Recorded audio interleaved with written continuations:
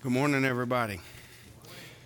Two more names to remember in your prayers. Linda Lamb is sick at home, and Butch McKelvey is doing better from surgery, but he's still pretty sore. So just remember him, and also Bill, too, Bill Lamb, who is going through chemo right now. And they said that it may not be it's some type of cancer treatment, but they say it's going really well. So the tumors are shrinking. So keep praying for them and all the others that were named. Well, good morning, everybody. I'm glad to be back up here. I got 50 minutes. So, yeah, we're good to go. No, I'm glad to be back. I appreciate a little bit of a break. You know, it's always good to be able to sit and actually listen to somebody else speak. And what a great week it was. And Eric's right. The singing was phenomenal. The singing was great today. I mean, It Is Well is just like, wow, you know, what a great song. But I want to continue this series in 1 John, and we'll be in 1 John chapter 2, verses 1 and 6. And I want to go ahead and just dive into this lesson. I'm really excited about it. I know I say that every time, but man, what a blessing this has been to me just studying it last night. I mean, I preached to myself like 3 or 4 times, and I was just really excited about it. But as we continue this, and you'll see it come up more and more, there's 3 themes that come to the forefront in this study in 1 John. 3 words: fellowship, truth, and love. And we studied the last time in chapter 1, verse 6, talking about if we say that we have fellowship with him and walk in darkness, we lie and do not practice the truth. And then we talked about in verse 7, but if we walk in the light as he is in the light, we have fellowship with one another, and the blood of Jesus Christ, his son, cleanses us from all sin. So we learn that, you know, if you say that you walk in the light, then walk in the light. Don't say that you do and then don't, because, you know, we may not be able to see what you're doing, but we know that the Lord does. The Lord knows exactly what we're doing and why we're doing it and our attitudes towards doing those things. But this lesson this morning is going to take us a little bit deeper into the understanding of walking in the light. John is about to show us the profile of a real disciple, the way that disciple should think and the way that disciple should look. You know, the word profile, and probably when you think of profile, you may think of somebody giving a profile of a criminal or, a shadow of somebody from the side. But the profile I want to talk about is the one that says a set of characteristics or qualities that identify a type of category or person or thing. So let's think about that, and I want to start in verse 1 of chapter 2.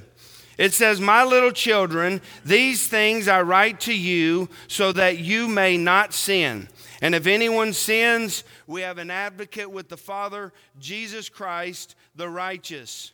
And he himself is the propitiation for our sins, and not only for ours only, but also for the whole world." So the profile of a disciple, somebody who's obeyed the gospel, somebody who is a child of God, starts by knowing some stuff. I write these things, and I want to make sure that we hear this one, because boy, it starts out with a bang. "My little children, these things I write to you so that you may not sin." As a follower of Jesus Christ, how should we be striving to live? Think about this statement. We are as spiritual as we want to be. Would you say that's a true statement? I say that's a very powerful statement. We are as spiritual as we want to be. Well, if you think about this concept, what did Jesus say when it comes to not sinning? Well, in Matthew chapter 5, verse 48, here's what Jesus said. Therefore you shall be perfect, just as your Father in heaven is perfect. Are we perfect? Are we striving to be perfect? What about this one? 1 Peter 1, verses 15 and 16. But as he who called you is holy, you also be holy in all your conduct. Because it is written, be holy, for I am holy. When you think of the concept of God being holy, is there any imperfection in that? When you think of being like the Father in heaven, do you think that there's one time that God was imperfect? Absolutely not. So what are you saying, Matt? Have we gotten to the point today in our lives as Christians that we have forgotten what John is really saying? I write these things to you that you may not sin. Matt, we all sin. We all fall short of the glory of God. So because of that, is our aim and our standard of living lowered? What does John want us to do? What does Jesus want us to do? And we're going to just continue this through, because the second part of this verse will not mean as much if the first part doesn't become top priority. Do I wake up in the morning and do I say, with everything that I got, oh, Lord, help me through this day? Or do I say, Lord, today is the day that I will not sin. Today is the day that I'm going to be perfect. Do we do that? Do we think about living a life that is absolutely perfect? I know we can't do that. But is it the excuse that we run with to water down our lives? Is it the excuse that we run with so we can sin, so we can dabble in those things that are contrary to God's word? Or do we make it our aim? Do we make it a priority to be just like Jesus and be perfect in every way? What doors open up when this becomes reality in your life? Wouldn't you say? If you tried to live perfect, if you tried to make sure that you never sin, you would always be on the watch, wouldn't you? You would always be thinking about the things that are happening. You would always be thinking about the situations that are put in front of you, the way that you talk to your wife, the way that you talk to your kids, the way that you talk to your coworker. It becomes very important to make sure that everything that I say, everything that I handle, and how I do it is according to God's will, because, Lord, I do not want to sin today. Satan, you ain't getting me. Is that something that motivates us? Is that something that moves us? Or is that something that's just not a big deal anymore? You know, the problem that we have is because of the second part of this verse. The problem that we have as Christians is we run to this one, and it's absolutely an awesome point. It absolutely is something that is so incredible we really have no understanding of. But do we strive to show the Lord how proud we are to be His child? Do we show it in our actions? Do we show it in the way we speak to others? Do we show it in the way that we do our daily things? How much do we pray, brethren? How much do we pray that we would be the example and not just pray for all of those things that we need God to fix?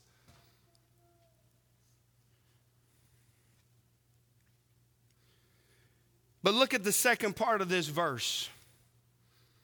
It says, and if anyone sins, we have an advocate with the Father, Jesus Christ, the righteous. God gives us the out, doesn't He? And I thank the Lord for that. because we do mess up. And I don't want to water down this thought, but if I live my life trying to be perfect, what happens? When I sin, those sins are unintentional, aren't they?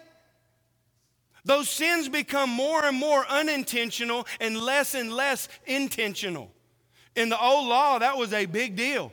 Unintentional sins were allowed to have this sacrifice presented to be forgiven. An intentional sin, very dangerous place to be.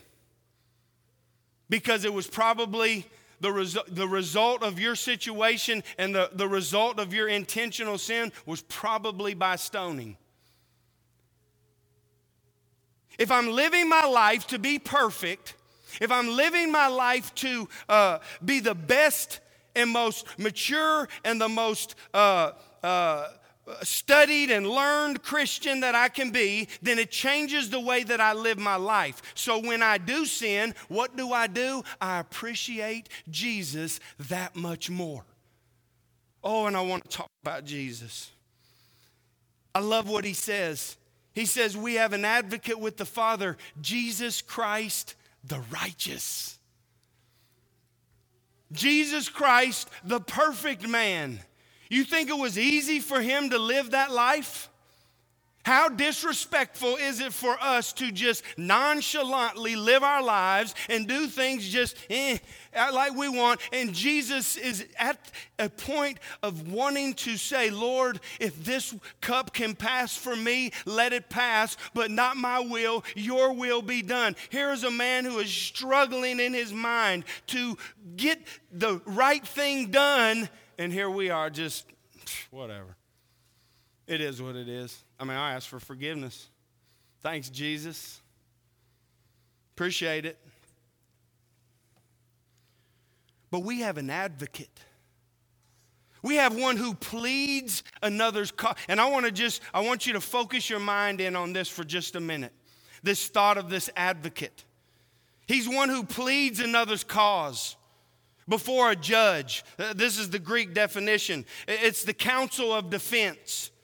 It's a legal assistant. It's one who is called to one's aid. In Romans 8:34, it kind of adds on to this. It says, who is he who condemns? It is Christ who died, and furthermore is also risen, who is even at the right, watch this, he is even at the right hand of God, who makes intercession for us. He didn't do it to get the shine. He did it so he could make intercession for us. How disrespectful is it for us to live our lives and not try to be perfect like him? Yes, it's a challenge. Yes, this is a high standard to live by. But if you want to shoot for the stars, doesn't it make you better? You know, when you make your goals. I thought about the Bible Bowl down there. They had the list in the class of what they wanted to score. How do you want to shoot your goals? Well, if you're like me in high school, I'm just 60, 70, right? I mean, 70 out of 100 is cool with me. But if I say, no, you know what? I'm going to get 100% right. I'm not going to miss one question. How am I going to take that in my mind? I'm going to study. I'm going to start getting prepared because I'm excited to make this 100. Will I make it? I don't know, but that doesn't matter. In my mind, I'm not accepting anything but 100. That's where I'm going.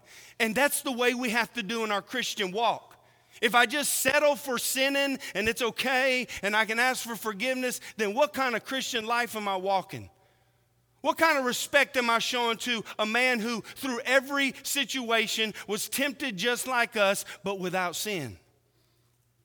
Because when we do mess up, Jesus says, I got you taken care of. Now what you gonna do? See, we have this assistant. We have this one who makes intercession for us. We have an advocate. And verse 2 gets even more deeper. He himself is the propitiation for our sins. And not for ours only, but also for the whole world. What in the world is propitiation? It's a satisfying sacrifice. Now watch what happens here. It is the means of appeasing. Now, here's the reality, that God's wrath is coming.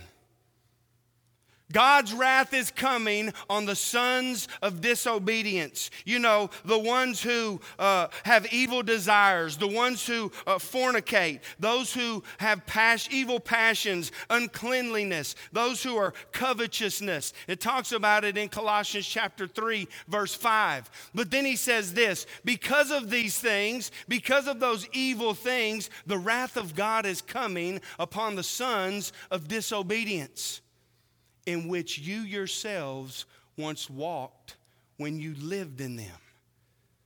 Who satisfied God's wrath? He himself. Look at verse 2. It says, he himself, not him and the apostles, not him and a group of people, not him and whoever. No, he by himself was the one who did this. He is the one who did it for me and for you. Look at what this says. Who being in the brightness of his glory and the express image of his person, and upholding all things by the word of his power, when he had by himself purged our sins, he sat down at the right hand of the majesty on high. Couple things. Yesterday, you may have been doing some yard work. Yesterday, maybe you have been outside clipping some trees or working on some type of project or mulching or whatever, pulling weeds or whatever you were doing. What happened when you got done with that job? You took a shower and you went in there and sat down, didn't you? Boy, it felt good, didn't it? It felt good to sit down and relax. Now, I want you to think about this. Would any of you be able to sit down next to the right hand of the majesty on high? It's a fearful thing to fall into the hands of a living God, isn't it? You remember when Moses asked if he could see God? What did he say? You can't see my face, for no man shall see me and live. But when Jesus ascended into heaven, he didn't just ascend into heaven and just kneel down. No, he went into heaven and he sat down right at the right hand of the majesty of God.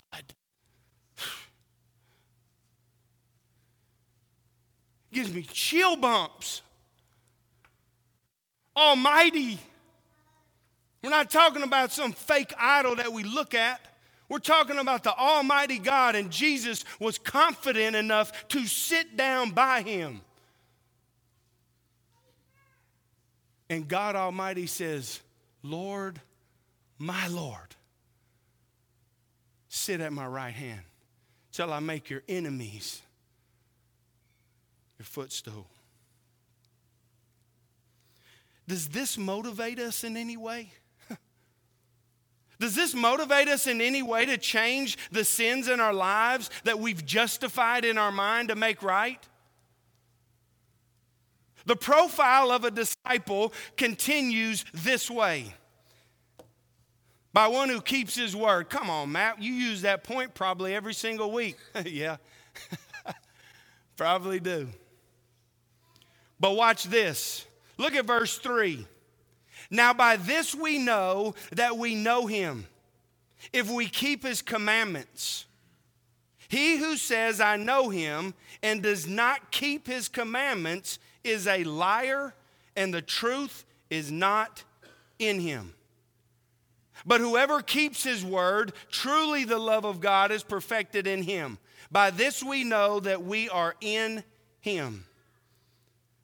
He who says that I know him, I don't know if that's what you're going to say.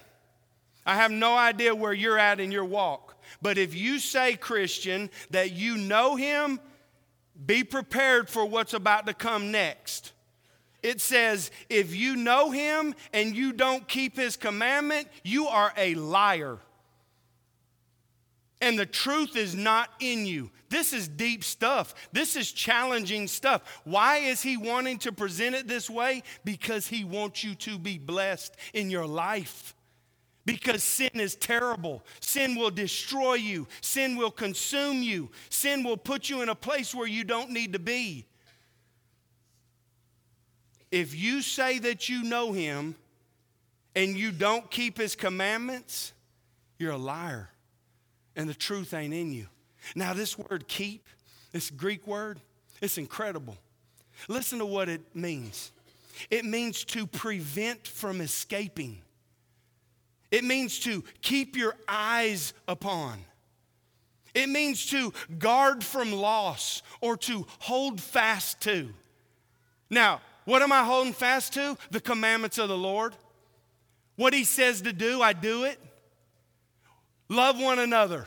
I hold fast to that. I don't let that escape from me. I keep my eyes on it. That's how I'm successful.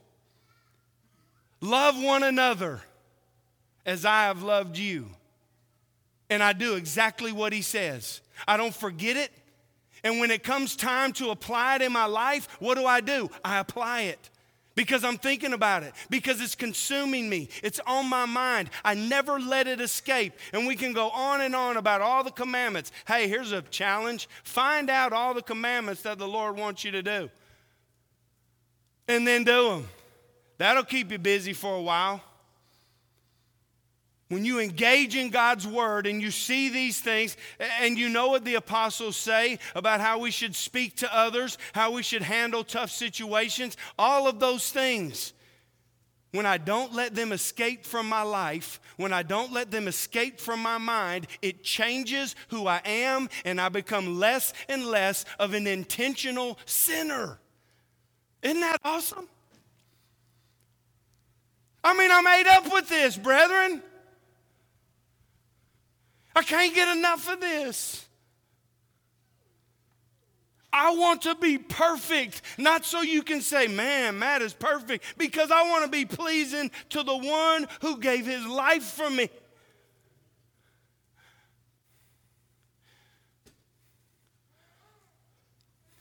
So when I'm in awe, when I can't even talk, when I'm standing in front of the Lord because of those things that I've done, he's going to look at me and he's going to say, I know it's incredible. I know you can't believe what you see. But well done, my good and faithful servant. Come enjoy this. Well done. Well done. How can we keep ourselves from being liars? How can we keep ourselves to hold fast to the truth? We keep his word. He says, verse 5, but whoever keeps his word, watch what he says. He says, truly the love of God is perfected in him. How close are we to being like Jesus in every facet of our life? Every facet. How I treat my wife, how I treat my husband, how I treat my boss at work, how I treat my children, how I treat the next door neighbor, how I treat my enemy. Judas was about to betray his best friend.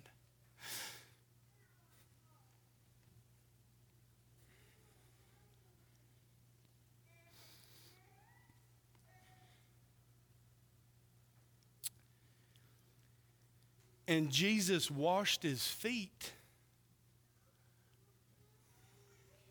Could you do that? I don't know if I could. I want to, though. Turn with me in your Bibles real quick to Ephesians chapter 4. I don't have time to read it all. And I use it a lot, but it is so right on for this thought.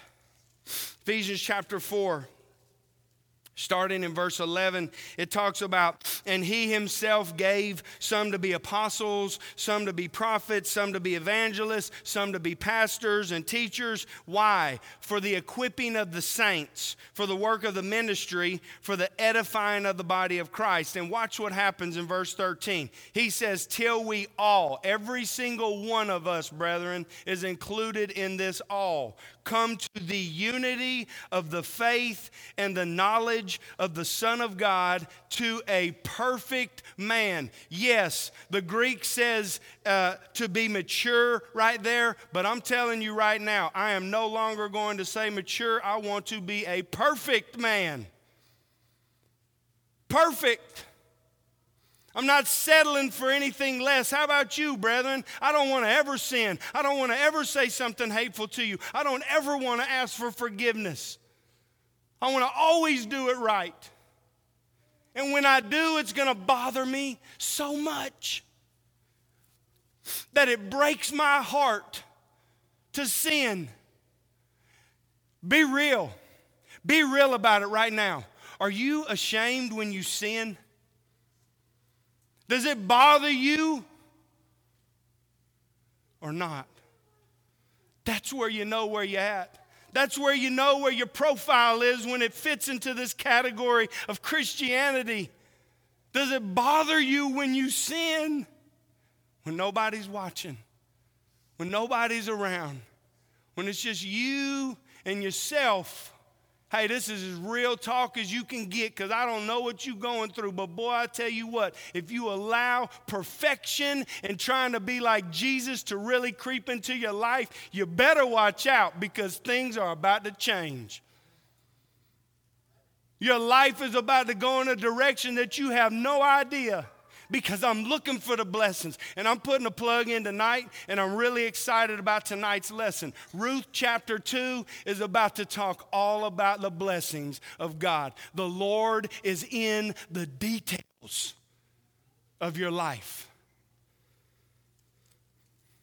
But look what it says, verse 14, that we should no longer be children tossed to and fro and carried about with every wind of doctrine by trickery of men in the cunning craftiness of deceitful plotting. Why is that? Because when you look at verse 13 on the second part, it says that we are trying to measure ourselves up to the stature of Jesus Christ. I talk about this one all the time. It's such a challenge to me. When you look at your life, how do you measure up to Jesus? I'm not even close, Matt. Well, are you closer than you were yesterday? Are you closer than you were last week? How are you handling those enemies? How are you handling those gossip situations? How are you dealing with the problem with a brother? Are you going and telling everybody else? Or are you going right to that brother and nobody else even knows about it? Isn't that Christianity right there?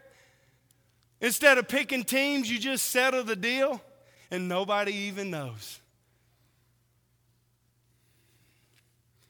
Verse 16 tells us, from whom the whole body, joined and knit together by what every joint supplies, according to the effective working by which every part does its share. We all have a part to play in this, brethren. Do not think for 1 second that you are not valuable in the kingdom of God, because what you do, what you present is so valuable. You being here is valuable. You caring about the Word of God is valuable. You caring about Jesus Christ is valuable. Hug somebody's neck today. Talk to somebody today. Figure out what you can help them with. Everybody is important in this family. Back to John. 1 John chapter 2, verse 5 says, but whoever keeps his word, truly the love of God is perfected in him. And by this we know that we are in him. By our thoughts, by our actions, by the things that we say, we know whose we are. Amen? I know exactly who you follow by the thing. Has that ever happened to you? You've been out somewhere and you hear somebody talking and you're like, There's something about that person. Here you go talking to him. Well, yeah, I go to such a congregation, and I knew it. I knew it, right? I knew that you were. By the things that you were saying, by the way you was talking, by the way you was handling that situation, I immediately knew you was a Christian. That's awesome. But I want you to think about this thought right here. But those who obey God's word truly show how completely they love him. That is how we know we are living in him. Amen? Watch this one more time. I want you to catch this one. This is too good to miss, man. If you don't get anything else out of the lesson, if you've been asleep, wake up. Here it is. I know my voice is mesmerizing and it kind of lulls you to. Don't go to sleep right now. Here it is. I love all y'all so much. But those who obey God's word truly show how completely they love him. You can show God how much you love him by doing the right thing when everybody else is doing the wrong thing. And this is how we know that we're living in him, when that's our mind frame. The last thing, and I'm just about done. The profile of a disciple is also one who walks like Jesus. Look at verse 6. Some incredible Greek words here that I want us to think about as we close and challenge you with. He who says he abides in him ought himself also to walk just as he walked. He who says he abides in him ought himself also to walk just as he walked. Now, I want you to think about the word abide. The word abide is to continue to be in the present. To continue to be all the time in the present. Well, what's the present as a Christian? As one who loves one another, as one who is willing to forgive somebody, as somebody who is willing to help somebody, somebody who understands that when I mess up, I can ask for forgiveness. When we abide in the Lord, we become more and more like him. Watch this one. If you abide in me, right? Y'all know this one. And my words abide in you. If you continue to keep my words in the present, you will ask what you desire and it shall be done for you. Jesus said, if this cup can pass, let it pass. But I understand one thing. It's not my will, it's your will that will be done. Is that where we're at? Because look what happens when it does. By this my Father is glorified, that you bear much fruit. How much fruit has Jesus Christ bear? By the things that he's done. It's incredible, isn't it? Don't you want to be like that guy? The guy who bears fruit, the most fruit ever. I mean, we're still talking about him 2,000 years later. And he finishes it by saying, so you will be my disciples.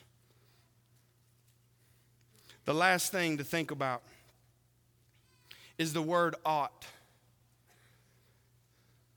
The word ought is a very, very important word to this verse. The word ought means to owe money or to be in debt to someone else or to be under obligation. Think about what that verse says. He who says he abides in him, he who says he's a Christian, has an obligation to walk just as he walked. Ain't no excuse, brethren. I tried to talk about it. Maybe there wasn't. If you say you're a child of God, you have no excuse. You have an obligation. You remember the Bible saying something about you were bought at a price? Therefore glorify your God in your body. I want you to think about this as we close. This comes from a commentary, Kaufman. It's a great thought. Claiming to be in Christ carries the obligation to exhibit the true likeness of Christ in our behavior.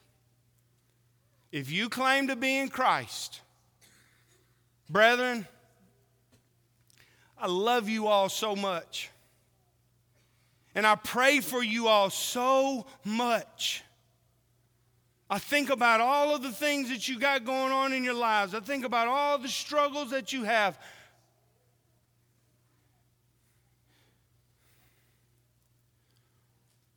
But here's the reality. It's on you.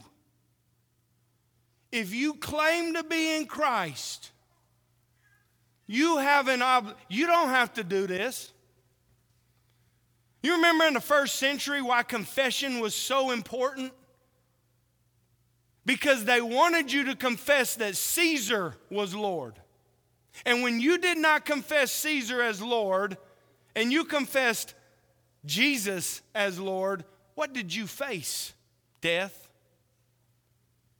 But a real Christian, somebody who really claimed to be in Christ, said, it don't matter, take me wherever you want to go. Lions, whatever. Sitting on a hot iron chair, whatever. Taken.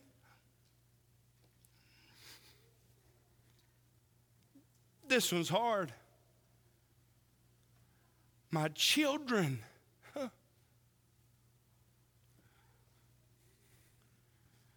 Go ahead.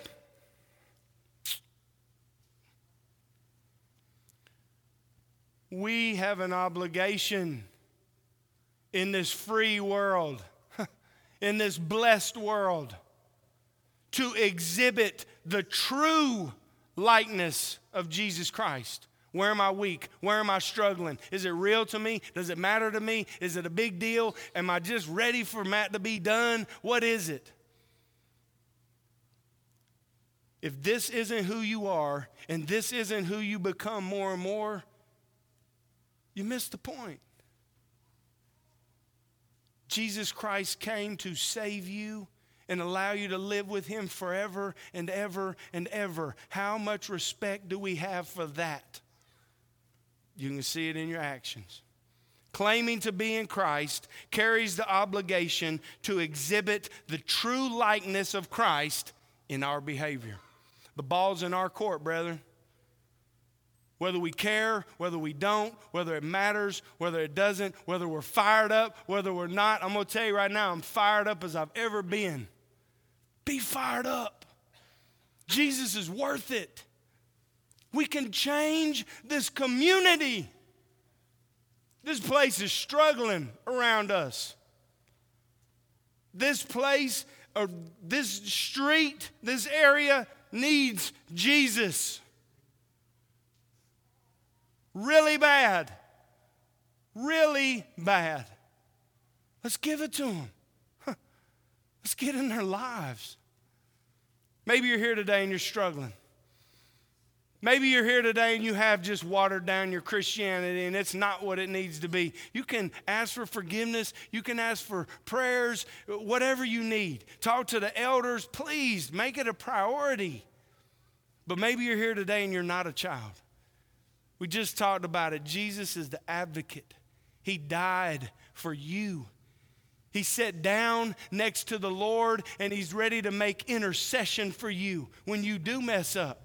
When you do things that are contrary to his word. And he's ready to say, Lord, this is mine right here. That's mine. And he'll forgive you. You do it by believing who Jesus is. By repenting of your sins, turning from that old way of living and turn towards God. Confessing his name in front of men, saying, you know what, I'm not ashamed to admit that I'm a child of God. I'm not ashamed to say that I'm in Christ. I'm not ashamed to say that I believe that Jesus is the Son of the Almighty God, and then being baptized in water for the remission of your sin, forgiveness, clean. Come out of the water brand new. And you get to live that faithful life until he does say, boy, I can't wait for that day. How about you guys? Well done, good and faithful servant. Man, have you considered the brethren at Fountainhead? Is that what the Lord's saying right now? If you need to obey the gospel, if you need prayers, come right now. Together we stand and sing.